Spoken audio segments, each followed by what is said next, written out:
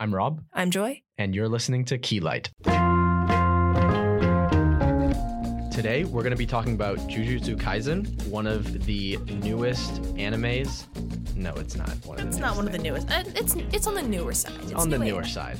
It is new age. That's exactly how I would put it. So yeah, this is Jujutsu Kaisen, one of the new age animes in the 2010 era. And it's a pretty solid one. This is a very popular anime. It's way behind the manga, but the anime is probably going to drop season 2 sometime this year. I think this year, yeah. Yeah, but season 1 was very strong, 24 episodes and a prequel movie as well. Yes. So Jujutsu Kaisen has the distinct honor of not only being one of the most popular new age shonen anime, but it's also a show that proves how to tell a story where the narrative controls the main character rather than the other way around. Yeah, definitely. Especially in an almost post-Attack on Titan world, Jujutsu Kaisen is the quality standard for our new age of anime, like you were just saying. And while it subscribes to some traditional anime tropes, the setup of season 1 and the prologue movie is really strong and predicts a bright future ahead. Hot take, the metric system is better than Imperial. We're going to keep that in the episode. In discussing Jujutsu Kaisen, there is plenty to discuss, even without going into the manga. For this episode, we'll be discussing events up until the season finale of season 1, not including Jujutsu Kaisen 0, which is the movie, just because spoilers and plot reasons. And of course, this show offers a wealth of themes to consider, and I think the core of the show is Yuji's relationship to responsibility. Yeah, I agree. As you watch Yuji's storyline and character arc develop over the course of the season, you get a detailed insight into exactly what kind of a person he is. His motivations aren't very complex. He lays it out for you in the first 2 episodes pretty explicitly, saying how he's choosing to be Sukuna's vessel so he doesn't regret the way he lives, and that after his grandfather, he wants to give everyone a proper death. It's fascinating how his motivations play out over the course of the season, especially given that Yuji, quote-unquote, dies in episode 5. Of course, he doesn't actually die. He's forced into a binding vow with Sukuna and then brought back to life, only for Gojo to tell him that he can't go back to Megumi and Nobara yet. He must train to control his cursed energy. Yeah, it's rare that you see a show, especially in anime, separate its main character from his companions so early on, compared to Attack on Titan, Demon Slayer, The Promised Neverland, or even Pokemon, where the main trios rarely separate unless in dire straits, and even then not for very long. Jujutsu Kaisen takes a bold stance by essentially removing Yuji from his newfound friends very early on. In doing so, the show establishes itself as unique, and it's not afraid to push the boundaries of some traditional anime storytelling. Not only that, but it forces Yuji and us as the audience to learn about both him and the rest of the characters from a very unique perspective. Yuji is presumed dead by all the students for 8 episodes, a third of the whole season, and as such, we get to watch him experience the pain and loss that comes with being a Jujutsu sorcerer that the rest of the students have already experienced prior to the start of the series. Because of all their unique powers and how they all balance together, it actually makes it much more interesting to watch Yuji learn and grow without Nobara and Megumi, and for the other two to have their own character development arcs on their own. Speaking of balancing unique powers, Jujutsu Kaisen presents a unique and interesting power system. The power scaling is well done, with an overall easy-to-understand system with the cursed techniques and the cursed energy. However, it does still have some complexities that make it more interesting, like establishing a grading system for sorcerers and curses, and how that grading system interacts with Jujutsu world politics between the schools and the higher-ups with the recommendation policy. And that system isn't just there for world-building flavor, it plays into the plot of the show itself, making itself known in the very first scene where Gojo tells Yuji about his death sentence. The systems of power, be it the literal powers in reference to cursed energy and cursed techniques, and the more bureaucratic system of grading, are what ultimately drive Yuji's destiny. I mean, there's more to it than that, but that's drifting into manga spoiler territory, so we won't cover that, but regardless, Yuji's death sentence is sealed as soon as he swallows that first finger, and that's kind of the last proactive choice he makes throughout the entire season. Every other choice he makes is built on that one, slowly stacking over the course of the show. He's a reactionary character, constantly being forced to adapt and change and grow as he learns about the harsh truth about living in the world of Jujutsu. From his binding vow to Sukuna to everything with Junpei, up until the very end with the death painting wounds, Yuji has to make impossible choices in accordance to an impossible standard he set for himself. Yeah, once he has a goal, he pushes towards it with all of his power, welcoming any support that others will provide, for better or for worse. But that theory, that philosophy, gets challenged when he is forced to kill, such as the fight with Junpei and Mahito in the school, and he's forced to confront that he can't give everyone a proper death. This returns with the death painting wombs, where he must kill the cursed objects that are still somewhat human. Yuji's determination and dedication to his ideals is standard for any anime protagonist, but his relationship with the responsibility he bears, the death sentence hanging over his head, and the unique relationships he has with each character make both him and the show stand out.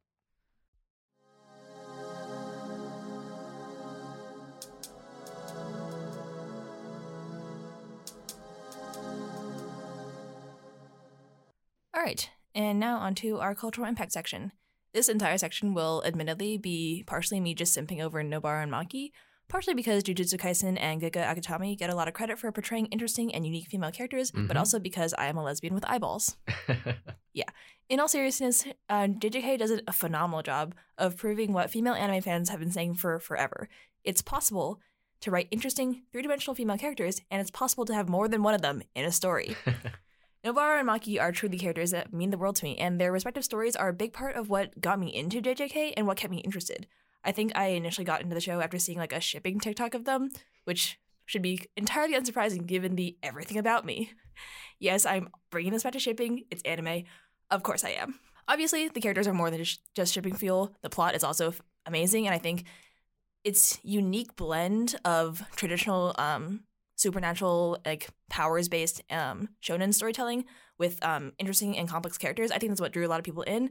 But it's also shipping. It's also shipping. People ship Gojo with everybody, particularly Nanami and Geto, if y'all seen the movie. Obviously shipping between Yuji and Megami, and a whole host of other ships that I'm not going to go into detail. That's for go read Tumblr or Twitter for that, you nasties. We'll leave that detail to Tumblr and Twitter. We'll leave that for the people who spend too much time on the internet. I mean, just like us, but not that side. Me a little bit more so than Rob, I think. But overall, this is a fantastic show, and I think it's truly marks a new age of, hey, there's a good way to write female characters. It sets a standard for what female characters can and should be. And it's just a really good show, and I like it a lot. Yeah, I think like this really is the new age definition. This is the headline other than AOT. I think AOT is a bit of an anomaly because it's so massive. I think you can say AOT, it acts like a bridge, sort of bridging the old guard into the new age. And I think Jujutsu Kaisen is the new age. Yeah. And there's so, like you mentioned, there's so many different shows in anime that try and take on the supernatural angle. And there's so many shows that don't do it very well, with the power scaling system or with the characters not being very interesting or the plot being weak and just trying to focus too much on the supernatural aspect. This is me calling out Tokyo Ghoul, by the way. I think you had a good I wasn't going to say it. You had a good premise, not a good execution, but that's just my opinion. But yeah, the fact that Jujutsu Kaisen exists and stands out amongst all the other ones that have a similar basic premise is really impressive. Really, really impressive, especially with the volume of anime that is out there. There's just so much out there. And I think another cool thing that I liked is that it does pay homage to traditional anime tropes. So, they do the little cutesy, like less detailed faces when they're like having silly emotional moments, and they have the tag, like the Juju stroll at the end, which is fun. And then there's the power scaling system. Obviously, you have to explain that with like filler, but it's done really well. It does all those things and still manages to draw me in and think, wow, this is good. This is a show that I'm invested in. I'm gonna wait for. Yeah. There are plenty of other shows I would watch a few episodes of, maybe finish the first season and be like, forget about it. But this is one that makes me wait. And I think that's a good mark of a quality show. And also, I think the animation is fantastic. I've rewatched like the last few episodes of the Death Painting Womb fights. I've watched that like so many times because 1, the animation is phenomenal. 2, the battle is phenomenal. And 3, I get to watch my crazy Queen Nobara stick nails into her arm. I mean, come on. I love that. Great scene. Like, I've legitimately considered getting like a tattoo of the rose, like poison that goes up her arm because it's that cool. I'm not going to because my mother would kill me. But like, it's so cool. It's little moments like that where you have those details that get adapted from the manga to the anime, and you're like, that's exactly what I thought it was going to be, and it looks so good. Yeah, animation, especially the cursed energy, is such a great way, such a great opportunity for animation. I think, especially the Black Flash. I keep thinking about the Black Flash scenes. That was super sick. So yeah, just a really good show, and I think it's the definition of the new age. So makes me excited for what's to come. Yeah. Now for everyone's favorite part that we don't prepare for, but we totally do. Maybe. I don't know. Song of the week. Song of the week, yeah. We're so good at this. All right. Haven't been listening to a lot of new music recently. You know, when Spotify like gives you suggestions, like new single drop from this artist, I always immediately click it away, even if it's like Beyonce. You never listen to it? No, not really. I've occasionally done it, and not always. Yeah. Sometimes there's gems. Yeah, you're right. Maybe I should, but I'm not. Anyways, I picked an old song that I forgot about, and that's really good. It's The Thrill by Wiz Khalifa. There's someone else listed as the artist, but if you just look up The Thrill by Wiz Khalifa, you'll get it. Cool. Banger. Dope. I have Ceilings by Lizzie McAlpine. It's like old new. Not really. It's not. It's newer than I think your song, but like it's like 2021, I think. Oh yeah, definitely. Yeah, it's a banger. Love it. And we're not gonna keep you all because I'm sure, like Toto, y'all have idols to meet. So yeah, we'll see y'all next week. Peace.